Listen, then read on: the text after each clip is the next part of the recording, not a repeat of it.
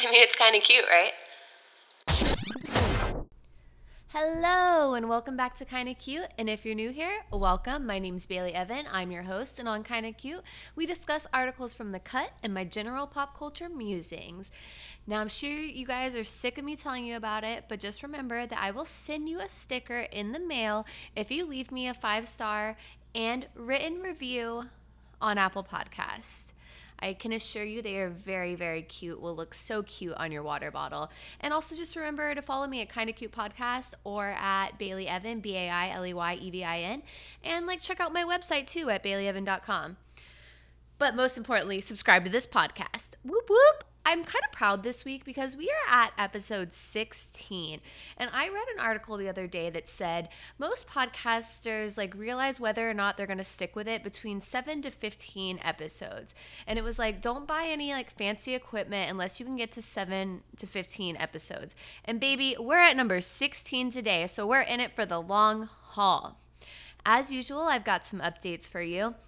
Last week we talked about T.I. and his disgusting behavior with going with his daughter to the gyno to make sure her hymen was still intact. Deja's take on this, the daughter, is that she unfollowed her dad on Instagram, and I got this little blurb from an E! News article, and it says, while Deja hasn't publicly addressed her father's remarks, she recently liked a series of tweets calling his actions disgusting, possessive, and controlling.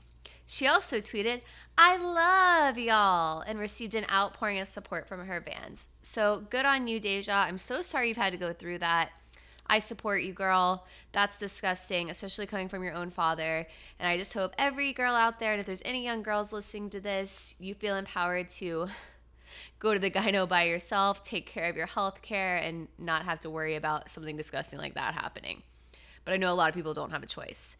But last night, I went to the movies because I love going to $5 Tuesdays, AMC's. I'm sure I've talked about this because I'm an AMC hoe. I go on Tuesdays where they have the best deals. It's $5 tickets. And then for $5, you can get a cameo. They call it the cameo deal. So it's a small popcorn and a small drink for $5. And you know that usually when you go to the movie theaters, you're paying $8 for that medium-sized soft drinks. It's an amazing deal. I saw Last Christmas, which is the one with Henry Golding and Emilia Clarke. And I was a little skeptical going into it because I was convinced I knew what the twist was going to be. And lo and behold, I was right. I turned to Kinsey literally 5 minutes into the movie and I was like, this is what's going to happen. And it sure enough did. So that was sort of a letdown. It definitely wasn't my favorite movie of all time. And I've yet to read any of the scathing reviews about it. It's definitely not something I'm oh yeah, go out, go see it. But if you're going to get a $5 movie, why not? But I'm sticking with my recommendation to see Parasite, which we talked about in episode 15. I think that is definitely worth going out of your way to see. As another update from last week, I was talking about how I bought a Harry Styles t-shirt and how I unsuccessfully tried to get tickets at the Forum for his one night only album release party show. Yeah, didn't get that, which is a real bummer because they were only 25 tickets each. So now he's announced his world tour, and I am trying to go to as many shows as I can. It's times like this where I know I'm so privileged and I obviously have a job and I make money, but I'm for one, I have a shit ton of debt, so it's not I really have money, but, theoretically I do. I know I have a roof over my head, but when I become just a disgusting, materialistic human being, it's why can't I afford to go to 10 Harry Styles shows? All I want to do is just get the highest premium VIP to every show that I can and just travel around the world and be a Harry Styles groupie. And by groupie, I don't even mean actually hanging out with Harry Styles. I just want to go watch the show every night. That's enough for me. Last night I was watching Survivor. Again, I might have already talked about this on this podcast. I know this is so hypocritical of me because I used to listen to podcasts and be like, how does this person not remember that they've told this story 10 times already? And here I am constantly having no clue what I've talked about. And I've only had 15 episodes. But if I have talked about it, I apologize. We're talking about it again. And that's how much I love Survivor. I started watching Survivor the very first season it came out. And I've literally always been a reality show whore. Like every reality show that's come out, you can almost guarantee that I've watched at least one episode of it to see if I like it. And it was no different with Survivor. So I watched the first season. I fell off the Survivor boat a little bit when I went to college and law school. But I recently got back into it, probably like, not recently, like 4 or 5 years ago. And I just think it's a perfect show. I was an anthropology major in college, and I really think it is one of the truest examples of sociology, anthropology, psychology. It's like some Lord of the Flies shit, and it is so entertaining, and it's such well done TV. But the point I'm getting to is that there was a Me Too scandal last night on Survivor. And that's the sort of thing I thought was relegated to, Bachelor in Paradise. I hadn't really seen something like this happening on Survivor. And to give you a short sort of recap, there was this man named Dan. And of course, as the most stereotypical job that Dan could have, he's like an agent in Hollywood. So very familiar with the Me Too movement, I'm sure. And at the beginning, I'd say episode 1 or 2, he was coming on very strong to this woman named Kelly. She seems very intelligent. She went to Harvard Business School, very educated, and he was just touching her, giving her unwanted touching. Now, was he like sticking his hand down her pants? No. But it was uncomfortable touching, and it was very clear she was uncomfortable. And she even at one point said to him that she did not want to be touched in any way by him. And he continued to do it. So to me, that is just crossing so many boundaries and just showing no respect. So fast forward, we're at the merge, which is kind of like what happens when it's down to 12 people, I think. So we're a few episodes in, and another girl describes that he's been doing the same things, and she bonds with Kelly over this. And then this other snaky girl basically lies and says that she's been made to feel uncomfortable by Dan to get on Kelly's side. But Kelly and Missy, the other girl, really had problems with Dan. And they go to Janet, who's this sweet older lady, and she takes everyone under their wing. And she really liked Dan on a personal level. But she was like, if even a shred of this is true and he's making these girls feel this way, like he's got to go. So big ups to Janet, because that's exactly what should have happened. And I think she handled it so well. And a bizarre turn of events, everyone turns against Janet. Can you believe? I mean, Dan's the one being a creepy ass man, and poor Janet, who's literally trying to be Mama Murd, help these girls. They pull some psycho snaky shit and start going to Dan, oh no, Dan, like we never said that about you. And mind you, this was made all the more complicated by the fact that Kelly, the most outspoken one, got voted off. So she couldn't even voice what actually happened in her experience. So you have snaky ass Liz and lying Missy, who I just think lies to get ahead in the game, which I sort of get, but not really when you're messing with this kind of stuff. Like, this isn't the sort of stuff you mess with. And I just thought it was so disgusting. Like, some of the guys were like so, sticking up for this movement. And then there was another man who was just like, well, this is like a really strong allegation and this shouldn't be thrown out there, blah, blah, blah. And I'm like, this is exactly the problem. And this is why people don't come forward with this in the real world. And it was interesting because it was one of the first times I've ever seen Jeff Probst, who's the host, one of the, producers on the show, get kind of heated when basically the person who was accused was trying to brush it under the rug. And Jeff Probst was like, no, we're going to keep talking about this until it's all out there in the open. So big ups to Janet, big ups to Jeff. Everyone else is garbage and trash. This season has been like the most unlikable group of people on Survivor. But I'm telling you, if you want to see some real psychological studies, it might be time to start watching Survivor. So I think I've I think I've discussed most of the kind of dark stuff in this recap, talking about T.I. again, talking about that Survivor thing. The rest of this is going to be super fluffy, just how I like it. I didn't even feel like talking about a vegan who ate fish and then her followers found out via social media, and there's been a year since that happened, and that was even too dark for me. So let's get into our first article, shall we? And this is one of my favorite series that The Cut does. It's where they interview a celebrity about their favorite scents. We've done a few of these. It's usually when a celeb's, hyping up a perfume they have coming up. And this week we have the icon herself, Cher. It says Cher shares some thoughts on perfume by Erica Smith. So I have to start off by saying that Cher has my favorite quote of all time. And it's when she said, "My mom said to me, 'You know, sweetheart, one day you should settle down and marry a rich man.' And I said, 'Mom, I am a rich man.'" And that is exactly the sort of vibes I'm trying to take into 2020. I don't know about y'all. So I wanted to share a few of her answers because they are things of beauty and the best answers that I've read on this series yet. So when she's asked to describe what Sunday mornings and Monday mornings smell like, she says, "The same. They don't smell any different. I have work days, I have day off days, and they both smell different, and they can fall on a Sunday or a Monday or not." She's like, "They're not smells. I know where you're guiding me with these, but I can't lie and just say some bullshit answer. I mean, I can't go where you want me to go. I'm not that kind of girl." Does Cher have a publicist? Is her publicist rolling in her grave right now, having to, like, I'm sure the publicist is like, "Listen, Cher, you just got to go give this article to sweet Erica Smith, and you're going to give good publicity to the perfume." And Cher's just like, fuck this bullshit. I'm not answering what Mondays and Sundays smell like. And then she goes on to say what her home smells like. "Oh my God, it smells beautiful. It smells like perfection. It smells dreamy. It smells like candles and just heaven." Now, just another celeb talking about candles, and damn it, not telling me what candle they're using.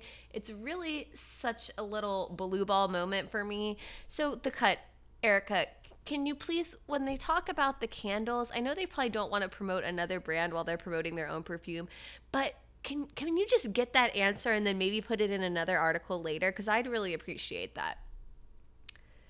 And then she's asked about what one smell she could have on her hands forever. What would it be? And she says, "Oh gosh, that's so limiting. I'm sure the perfume company would want me to say my perfume, but I'm not sure that I'd want to have any one smell. I don't want to do that. So no, I'm not doing it. I'm not having one smell forever." Like, Cher is just not having this game. She's not. And then maybe my most favorite answer is the one about how she smells, and it just says, "I smell heavenly." And you know what? Maybe it's just Cher herself making herself smell so good. You know, just her presence, just that rich man, smell really permeates. Next up, another beautiful parable from Noah Centineo by Hannah Gold. Now, y'all know by now that I love any excuse to talk about Noah. And this is going to be a segue into me talking about what I really wanted to talk about, a recent tweet he made. And Noah Centineo is of All the Boys You Loved Before fame. He's done quite a few Netflix things now, or not even, I think he's done two other Netflix movies, and then some of his old really crappy ones are also on Netflix. So give those a peruse if you're interested. Hannah writes, "Like a throw pillow with an inspirational quote on it, actor Noah Centineo is cuddly, easy to read, and makes us all feel better about ourselves." And I think what she's insinuating there is that he makes us feel better because he comes across as so damn stupid. Like, just so stupid, but so cute. I mean, honestly, the pillow of my dreams. So while accepting his award at the People's Choice Awards, Noah said the following: "Before I go, I just want to say it matters not what you've done, but what you do with what you've done for others." And so The Cut was just like, I don't get this. I don't get what this tweet or what this sentence means. But what The Cut failed to discuss is this little ditty of a tweet from Noah, which I think is the real star of the kind of WTF things he's said as of late. So now listen close, because I really want you guys' feedback on this. This is what he says: "There are so many variables that go into it, but if you felt like they aren't fulfilling their role as your lover or partner, and these feelings have been recurring for months, then it probably isn't the birth control that's making you feel this way. Choose you. Heart emoji." Can someone please explain this to me? I sent a screenshot of this to Elena, and she responded like, haha, like, and then 2 hours later, she emailed again in response to that and said, "I'm so confused. I can't stop reading this." And that's exactly how I feel about this.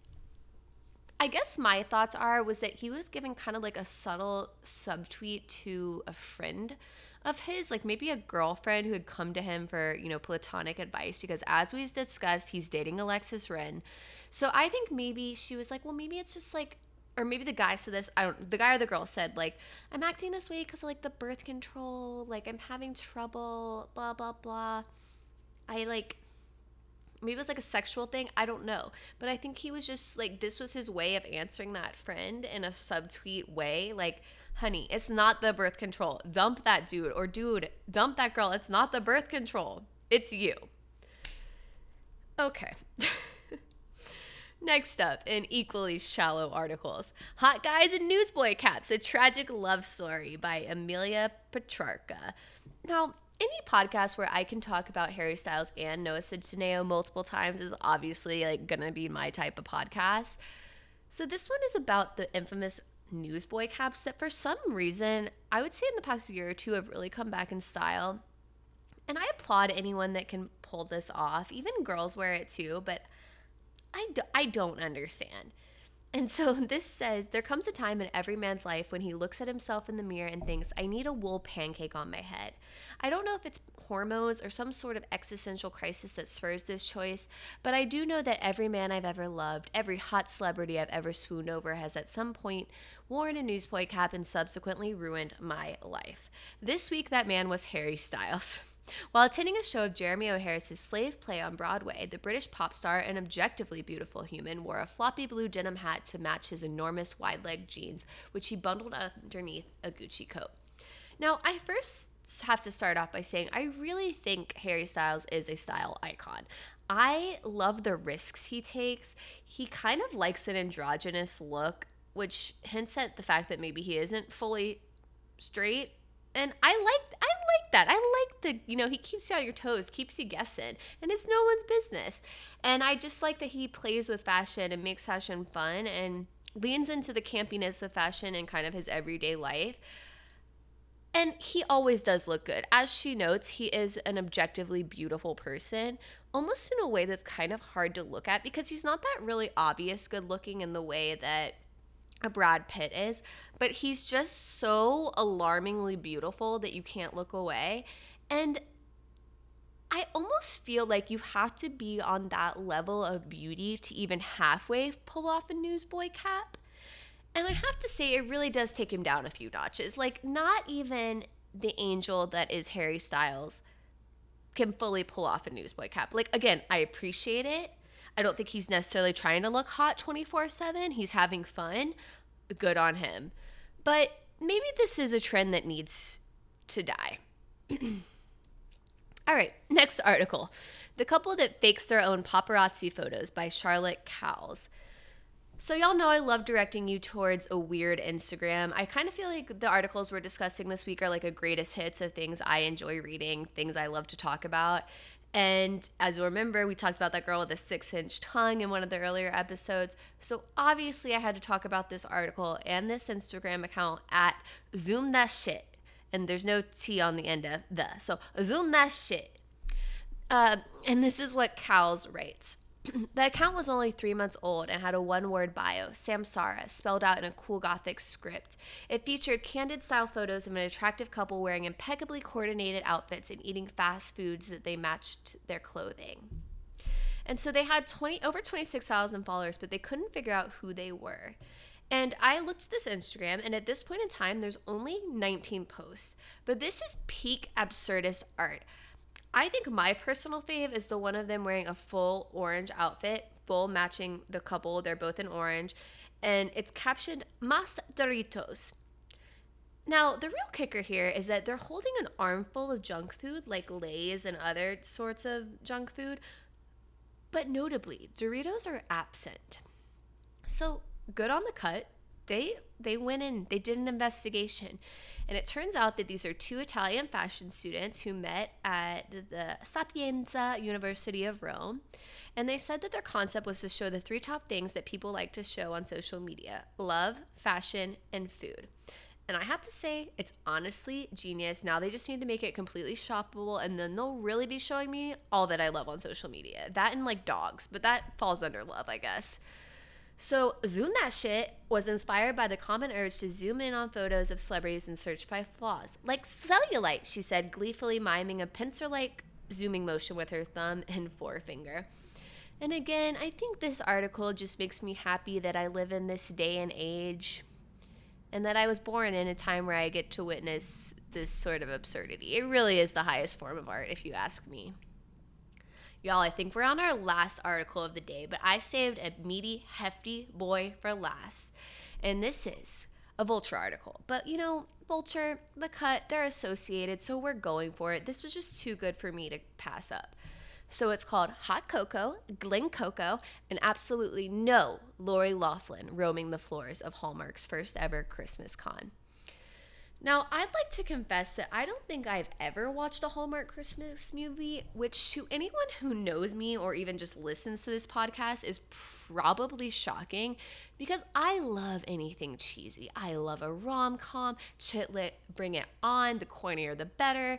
But something about Hallmark movies concerns me.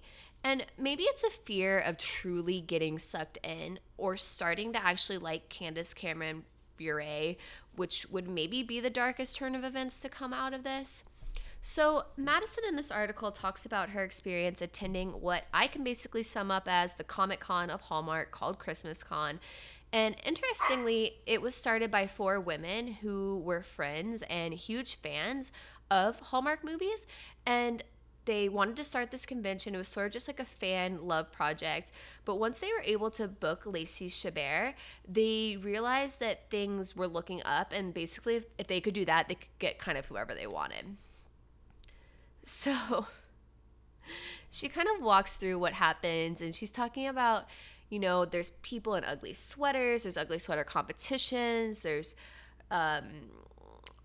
people just queuing up everywhere waiting to take selfies with celebrities. And I thought this was fascinating, is that taking a selfie with a celebrity was not included in the entry fee. Prices vary by actor, but a selfie and an autograph will set you back around $60. If you want a professional photo, that'll be another $50, and an additional $10 if you want a digital copy. And sales at the event are cash only. And this was one of my favorite lines. She says, "I find myself repeatedly thinking about the first syllable in the word convention." I.e. con, guys. That one took me a second. And again, we love a con. Can we go one episode without talking about a con or a scam? They're fantastic. So a lady named Deborah McIver tweeted, "At ChristmasCon 2019, what a horrible experience. No organization, waiting in one line after another, a total mess. Shame on That's For Entertainment.com." And that's like the ladies who started it. It's called That's For Entertainment.com with the numeral 4. So what maybe the creepiest line of this article that's already sort of creepy to begin with, she writes, "Not everyone's unhappy, though. As with most fan-centered events, the joy derived depends on what value a given attendee ascribes to meeting a Hallmark star. For Wade, a 20-something and a custom I'm only here for Lacey T, the price point to take a picture with his crush was more than worth it." And guys, not that I can talk. I'm literally talking about how thirsty I am to go to all of Harry Styles' show. But there's something about a 20-something man having a custom I'm only here for Lacey shirt that makes my skin crawl. And I think, again, super hypocritical because I think everyone should follow their passions, do what they love, express those passions, be yourself. But guys, I don't know. It's just not setting well with me. And then there was another man wearing a homemade shirt that says, "ChristmasCon 2019, because my wife made me." And then it on the back says, hashtag happy wife, happy life. Ay, caramba. All right, so as you guys know, and it was hinted at in the title, we talked about Lori Loughlin before, you know, Operation Varsity Blues, her whole scamming to get her YouTuber daughters into USC. And now she is facing jail time. Felicity Huffman just got out. I think that Lori's going to get a bigger slap on the hand, but TBD, I guess. But when all this happened, Hallmark kind of immediately removed her from Hallmark. And she was basically the queen. Like, there was Lacey, Candace, and Lori. And Lori was, you know, everything she did on the channel was successful. So Paul Green, who's one of her former castmates, told Hannah, "I don't look at it like a post-Lori economy. Those are words that don't even relate to me at all." Because she asked what it was like in this post-Lori Loughlin economy. And she makes it clear that these are his words, not his, because Green wanted her to make that clear. So it's just interesting to see how the other stars related or reacted to this. Jonathan Bennett, who was Aaron Samuels from Mean Girls and now is sort of a staple on the Hallmark Channel, um, he said it's a hard thing for everyone involved, including everyone at Hallmark. There are no winners in this situation. So I don't know. I kind of feel like I could see Lori having this really triumphant comeback in a couple years and then like regaining her status and probably having a Hallmark movie about her life, even though Lifetime's definitely already done that. But, Hallmark will do the happier version of it, the less scandy version. I had to like also tell you some of my favorite parts about this that made me feel like I kind of wanted to be at this convention. So it says, ho, ho, ho. A mystery voice booms over the speakers towards the end of the hour. And it's Daniel Franzese, the actor who played Damien in Mean Girls, making a surprise appearance. He's handing out candy cane grams, and naturally there are none for Gretchen Wieners. The crowd screams. And I just have to say, okay, that's lit. Like, sign me up for that experience. I like pop culture partially for the reason that I like to be a part of iconic pop culture moments. And that, again, is lit. And at the end of the panel, Bennett, again, Aaron Samuels from Mean Girls, urges everyone to take out their cell phones. Jingle Bell Rock starts playing, and he performs the risque talent show version a la Lindsay Lohan. I mean, also pretty lit.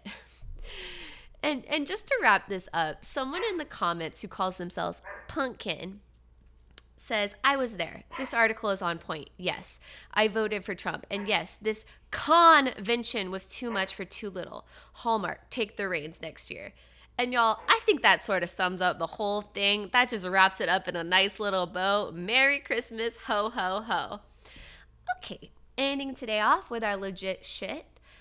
Guys, I know I talked about like a smallish local business last week, but I wanted to give another one a shout out, and that is Greenwich Letterpress in New York City. But they also have a website, greenwichletterpress.com, so you can buy their adorable cards. They make the best designs. It's literally like my dream in life to have them make me custom made stationery. It's just a little bit out of my price point at this point in time, but that really is a dream. And I love all their cards. Their designs are amazing. They're a sister-owned company, which I love. If you're ever in the area in Greenwich Village, please stop by. It's this little tiny store, but it brings me joy every time I go in there. I never leave empty-handed. Get yourself some holiday cards online. If you're feeling like you really want to bouge out, get yourself some custom-made stationery or some for someone you love. And boom, baby, just give it a visit.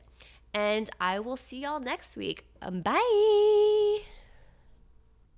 Y'all, I was so excited about this additional little segment I'm recording right now that this is my second time recording it, because the first time I just got on the mic without even turning it on, because Taylor Swift just released a huge like written message on her Facebook, is where I'm reading it. Literally as this came out, I was like, I have to get back on and talk about this. And she's talking about how she's supposed to be performing at the AMA Awards and accepting Artist of the Decade, and obviously wanted to perform a medley of her older hits through the show. But Scott Borchetta and Scooter Braun told her they could not, because they claim that that would constitute her re-recording her old music, which she's legally not allowed to do until next year. Now, Scott Borchetta and Scooter Braun. Scott Borchetta was the guy who owned Big Machine Records. It was Taylor Swift's old record label. She famously earlier this year spoke out about the fact that Scooter Braun bought her back book of music, which is all she wanted, really. Like, she probably would have purchased her own music if she had had the chance, but Scott Borchetta allegedly, according to her, put so many limitations on it that she just felt like it was better to leave her recordings there, make it so she could re-record them in the future, and let Scooter Braun buy it. So they told her that she cannot record her or perform her own music unless she agrees to not re-record copycat versions of her songs next year, which she's legally allowed to do, and she says she's looking forward to. And they also told her team that they have to stop talking about Borchetta and Braun, which to me, again, just classic trying to silence women who are trying to do their thing, and it's messed up. And I told y'all I took a shot with Scooter Braun, and he was like a little nasty man. So again, on this, I have a love-hate with Taylor, but I'm so on her side on this. And she even says the message is clear. Basically, be a good little girl and shut up or you'll be punished. And I so agree that that's what they're doing. So I applaud her for putting this message out there. I don't know if in the end it's going to do her actually any good legally, but I do think it shows that she has a backbone. She's not going to step down. And I love that she calls out that she's asking for help from the Carlisle group, which is, sorry, I'm so heated about this. I can't even talk straight. That was the group that put up money for the sale of her music, basically like funding it, financing it so that Scooter was able to buy it.